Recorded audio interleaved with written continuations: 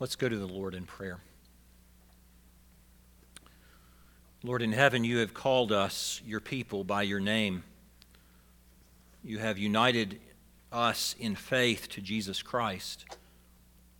And so today, as we come to study your word, we recognize that we will learn again how Jesus has won a victory, and that we are united in him to that victory. Oh, Father, I pray that you would be with this congregation. I pray that you will grow us in faith and love for Christ. I pray that you would deepen our certainty of your promises and secure those to us. More than that, Father, teach us to walk with you faithfully.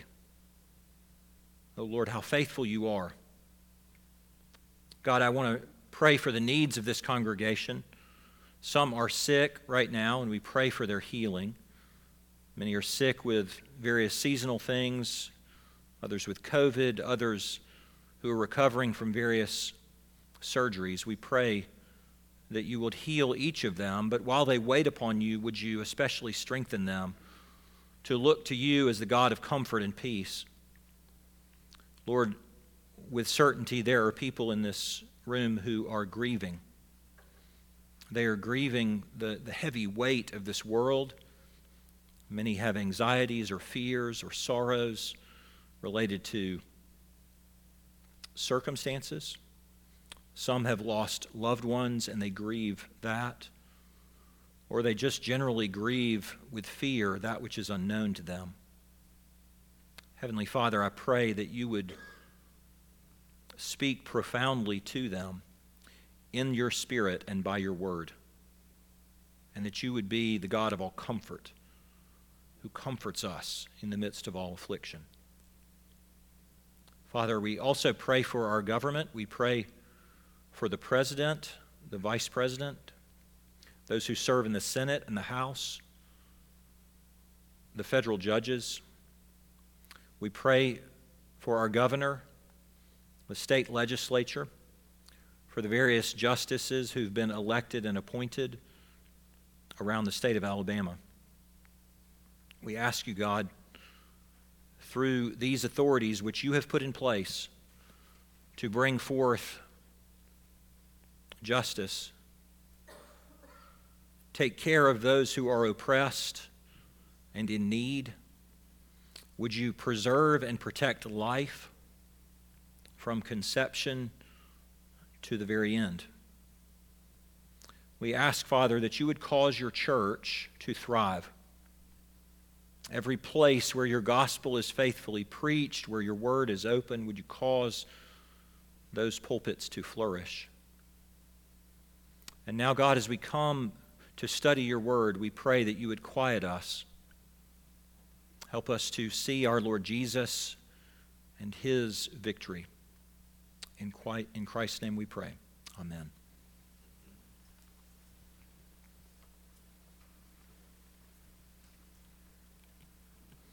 Take your Bible and let's turn to 1 Corinthians 15 this morning.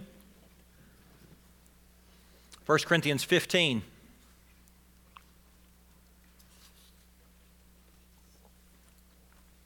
The whole chapter has been about resurrection. This was clearly one of, if not the most crucial issues in Corinth.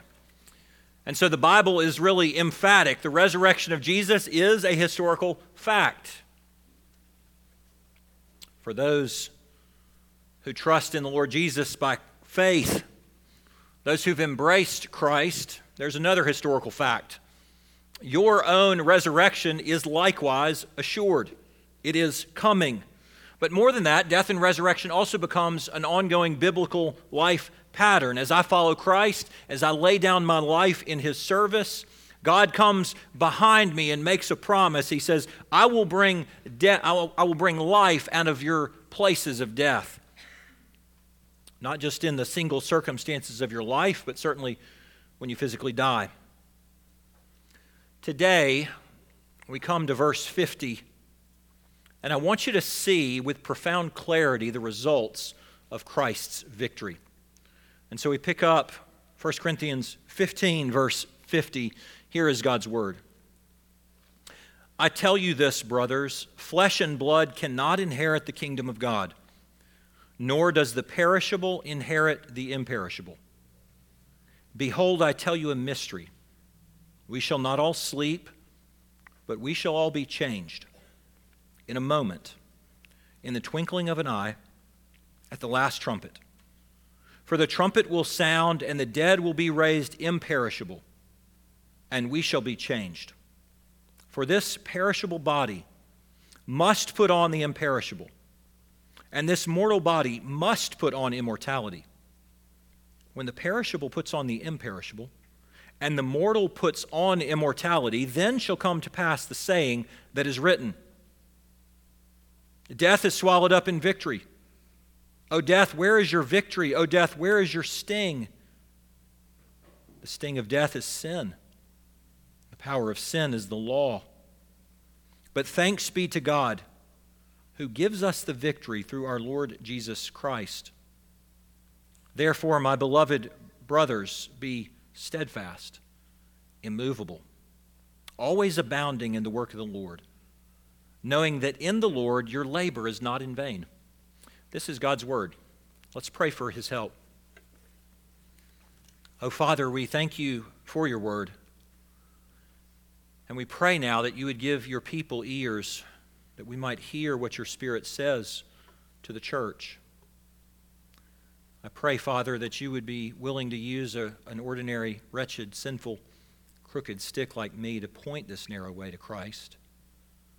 We pray that you would show us these things by the help of your Spirit. In Jesus' name, amen. It was a punch in the stomach. And I didn't see it coming, but I should have. 13 years old, I'm walking down the hall in 7th grade.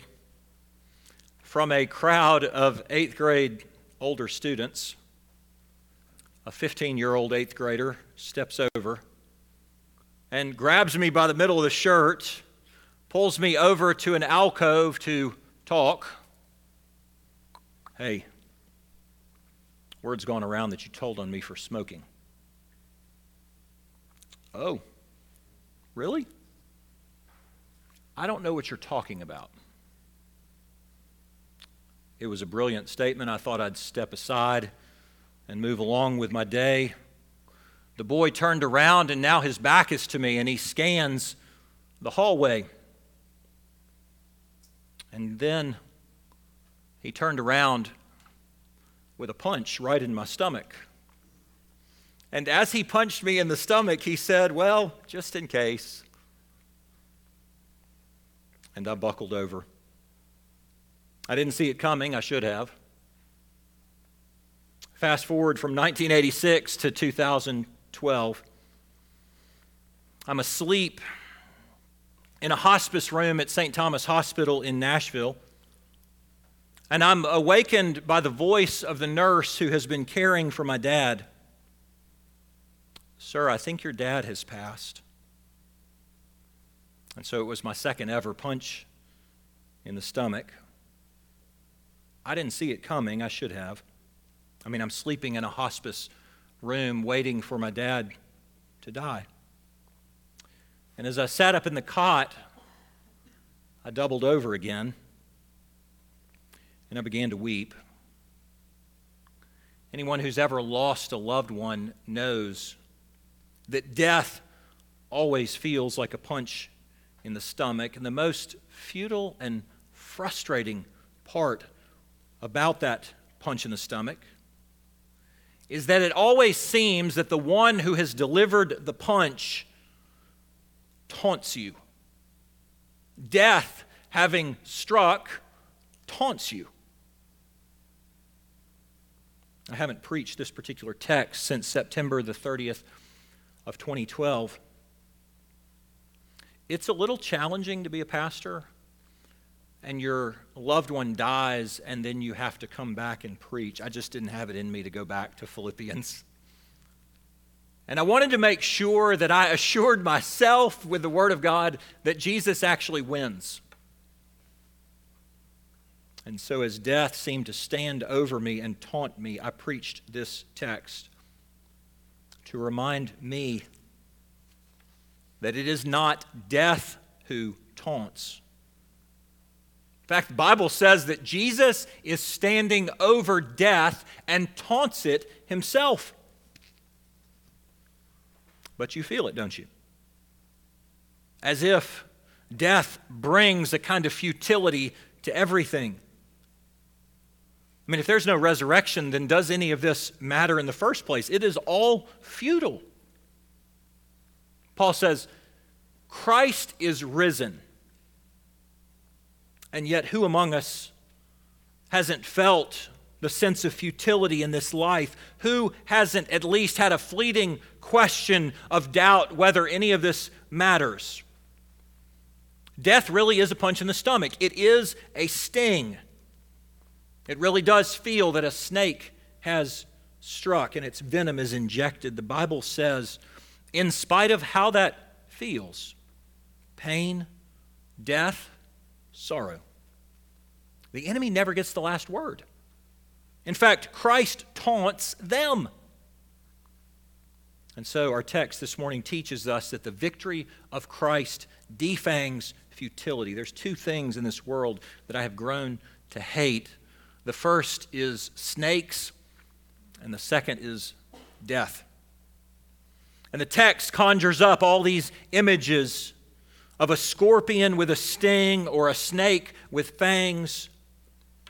The Bible looks at that and says death has been defanged. It is still ugly. It still sends chills down your spine as you see it slither by.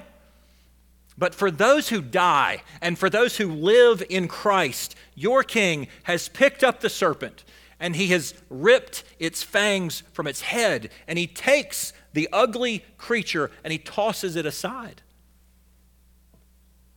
By the power of the resurrection, Jesus has defanged death and all the futility of this life. Paul points us to three specific places where you can see the victory of Jesus Christ. He talks about the mystery, he talks about the victory, he talks about the motivation. We're going to start with the mystery. It's this kind of a statement that we talked about last time from verse 50. He says, I tell you this, brothers, flesh and blood cannot inherit the kingdom of God, nor does the perishable inherit the imperishable. Now, in the New Testament, the concept of flesh and blood is this physical body that you are in. And Corinthian believers are confused. They're trying to figure out the precise mechanism of how resurrection takes place. And they stare at flesh and blood and they go, that's impossible. It's just because they can't figure out the mystery. Well, Paul says it's not flesh and blood that inherits the kingdom of God. It's the spiritual part of you. And so when you embrace Jesus Christ as your Savior, it is not your skin, it is not your tissue, it is not your physical body that grabs Jesus and holds him. It's the part of you which is spiritual that the Lord has made new within you. Likewise, perishable, it's not the part of you that deteriorates. That's not the part that inherits the kingdom of God. The part that inherits the kingdom of God is this inner spiritual part that never can deteriorate. That's what Paul means in 2 Corinthians chapter 4, verse 16, when he says, our outer self is wasting away. Our inner self is being renewed day after day. For this light, momentary affliction is preparing for us an eternal weight of glory which is beyond comparison. In our study last week, we saw the distinction between the perishable as a quality and perishable as a process.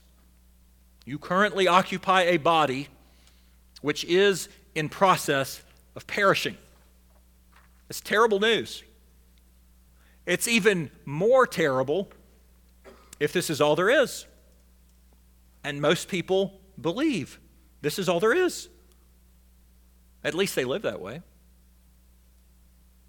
That's why people all around you are consumed with trying to make this face look like it was still young.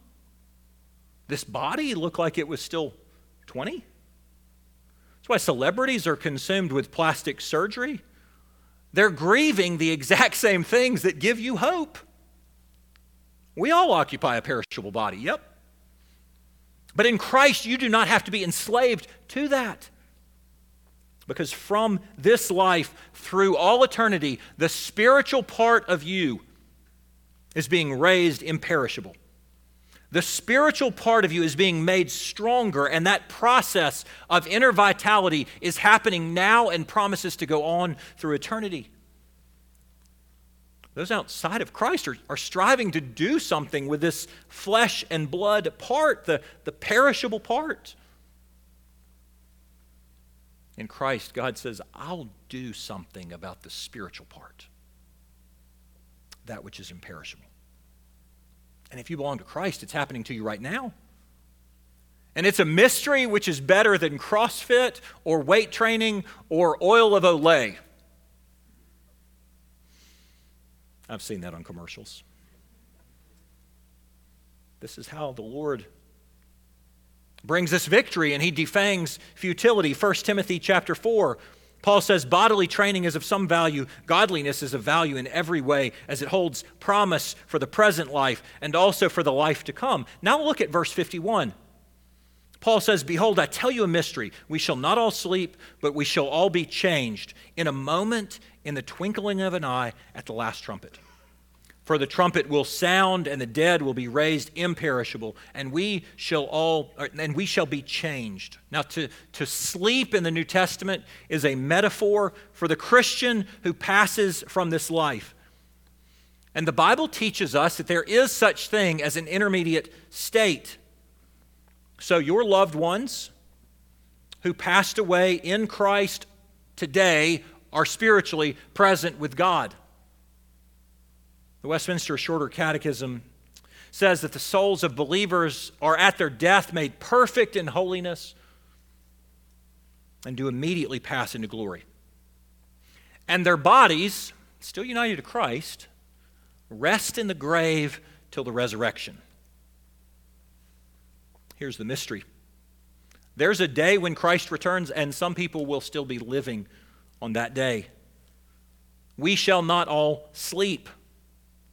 But whether your body dies or whether you are standing alive at the moment when the last trumpet sounds, we shall all be changed. And then he says the dead in Christ will be caught up with those who are still alive, and we will meet the Lord. This is exactly what he says in 1 Thessalonians chapter 4, verse 13. Over in Thessalonica, where people are quitting their jobs because they're afraid they're going to miss the return of Jesus. And he says, you won't miss it. Because it doesn't hinge on you looking for it. It hinges on the trumpet and God summoning you, his people, to be in his presence. Yes, it's a twinkle of an eye. But that trumpet blast is going to call forth those who have been saved in Christ, the dead and the living. Now take a look at verse 53. For this perishable body must put on the imperishable, and this mortal body must put on immortality. As a pastor, I have heard lots of people say this kind of thing over the years. When they see a loved one pass, they look at the body and they say, it's as if that person is not there anymore, like it's a shell. And I felt the exact same thing at 4 a.m. on September 21st in 2012. I stared at my dad's body. And I suddenly realized he is not there. Scholars point to two words in these sentences that make the point perfectly. The words are this and must. This perishable body, this mortal body. And so it's as if Paul takes his own finger and points in his own chest and says, this body is nothing more than a change of clothes. And now the word must. It's irrelevant, Corinthians, whether you can visualize what I'm talking about, because this mystery doesn't hinge on your ability to comprehend it. It hinges on this majestic must, this divine action of God. A perishable, mortal body that falls asleep in Christ must change clothes. It must be raised imperishable. It must be raised immortal. You see how the victory of Christ defangs futility. We've looked at the mystery, and now the net result of the mystery is this victory. me show you what I mean. Long before Paul wrote this letter to the church at Corinth, God's people were looking for the Messiah to bring forth victory. And Paul says the day has now come. And so he uses two Old Testament passages to show the victory that our forefathers waited for. He uses Isaiah 25 and Hosea 13. He says the victory is imminent. Look at 54. When the perishable puts on the imperishable, and the mortal puts on immortality, then shall come to pass the saying that is written, death is swallowed up in victory. Now the word victory is identical to the word triumph. But sports illustrations are woefully inadequate. Because in sports, you will win today, but you will not win forever. When it comes to the finished work of Christ, the victory is final. And so today, if you belong to Christ, and yet you feel the weight of sorrow and fear and anguish and frustration, if you feel the burden of languishing in a fallen world, and then death hangs out there for you and for those you love, there are times that these things feel as though they taunt you to the point of feeling like it's all futile. That's why Paul said in Romans chapter 8, even the creation is subjected for a moment to this kind of futility as the curse of sin reigns. But it's not just the creation, he says. We ourselves, who have the first fruits of the Spirit, groan inwardly as we wait eagerly for the adoption as sons, the redemption of our bodies. Wait, Eric, I actually thought you said we were going to talk about victory. You're talking a lot about grief and pain. And it's because you can't understand the victory until you examine the weapons that Satan wields to hurt you. When Paul thinks of triumph, he thinks of a king who has crushed his foes, and the king marches back into the city where his throne resides, and he drags those prisoners behind him. And they are vanquished. And the message to his people is, these will never rise again to harm you. I wonder if you can look and see, as Paul quotes Isaiah 25, your enemies are being dragged by your king. Listen to the echoes here. All the way back in Isaiah 25, and you will know if you've read the book of Revelation that in chapter 21, verse 4, the end of the story where God wipes away every tear from their eyes and death shall be no more. We're sitting in the middle of the story as Paul quotes that promise from Isaiah 25. It's the day that God says, I'll make everything right. He says, He will swallow up death forever, and the Lord will wipe away tears from all the faces, and the reproach of His people He'll take away. For the Lord has spoken. It will be said on that day, behold, this is our God. We have waited for Him that He might save us. Do you know what Isaiah said but didn't understand? There's a Messiah coming, and He will win. And Isaiah foretold the promise, and Revelation tells us that it will happen, and we are sitting here looking because Christ has won it. Then verse 55. Oh, death, where's your victory? Oh, death, where's your sting? That portion is quoted from Hosea 13. It's strangely the opposite of Isaiah 25, because these words are spoken in the midst of judgment, as if to elevate the weight of sting that death might have because of sin. Why is it that all of us inherently have a sense that death stings? Paul explains it in verse 56. The sting of death is sin. The power of sin is the law. So Paul makes a crucial theological point. People don't die because their bodies deteriorate.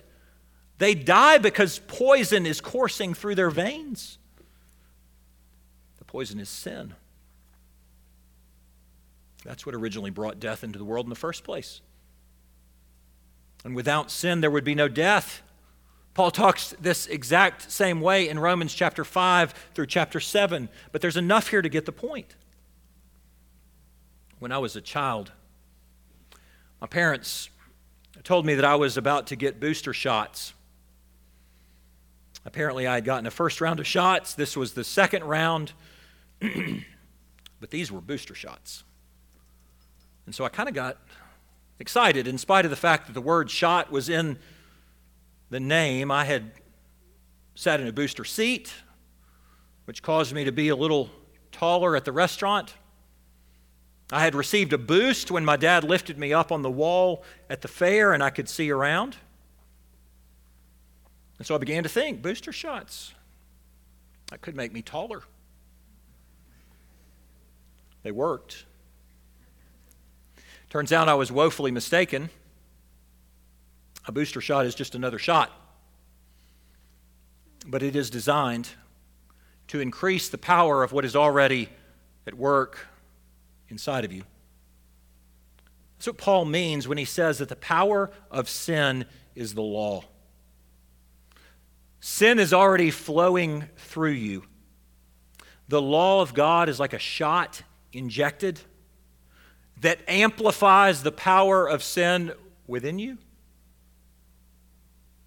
It either causes you pride, because you lie to yourself and you say, well, I'm really doing pretty well. Or it causes you an utter devastation because it exposes the severity of your sin. Booster shots and the law are both good in themselves. But when the law interacts with my sin, it deals forth nothing but death. They can never bring life. Now, you can't understand the victory until you know that sin held you hostage. And you were set to stand trial for your sin. Verse 57. But thanks be to God who gives us the victory through Jesus, through our Lord Jesus Christ. It is classic Paul. Explain the insurmountable human condition, then burst forth with gratitude over Christ's deliverance. He does the same thing in Romans 6, Romans 7, 2 Corinthians 2, 2 Corinthians 8. And here he attaches this threefold title, Lord Jesus Christ, to communicate that King Jesus is also the same as God Almighty. Because of sin, you were chained in the enemy's prison. You were within moments of death. When King Jesus on his white horse storms the walls of the city and crashes the defenses and rescues us, and then crushes Satan, who held you captive. And as the enemy lays dead, Jesus hands the victory over to you. And so the victory of Christ defangs futility. We've looked at the mystery and the victory. We close with the motivation. If you've got your Bibles, I want to encourage you to turn back to verse 1 of chapter 15.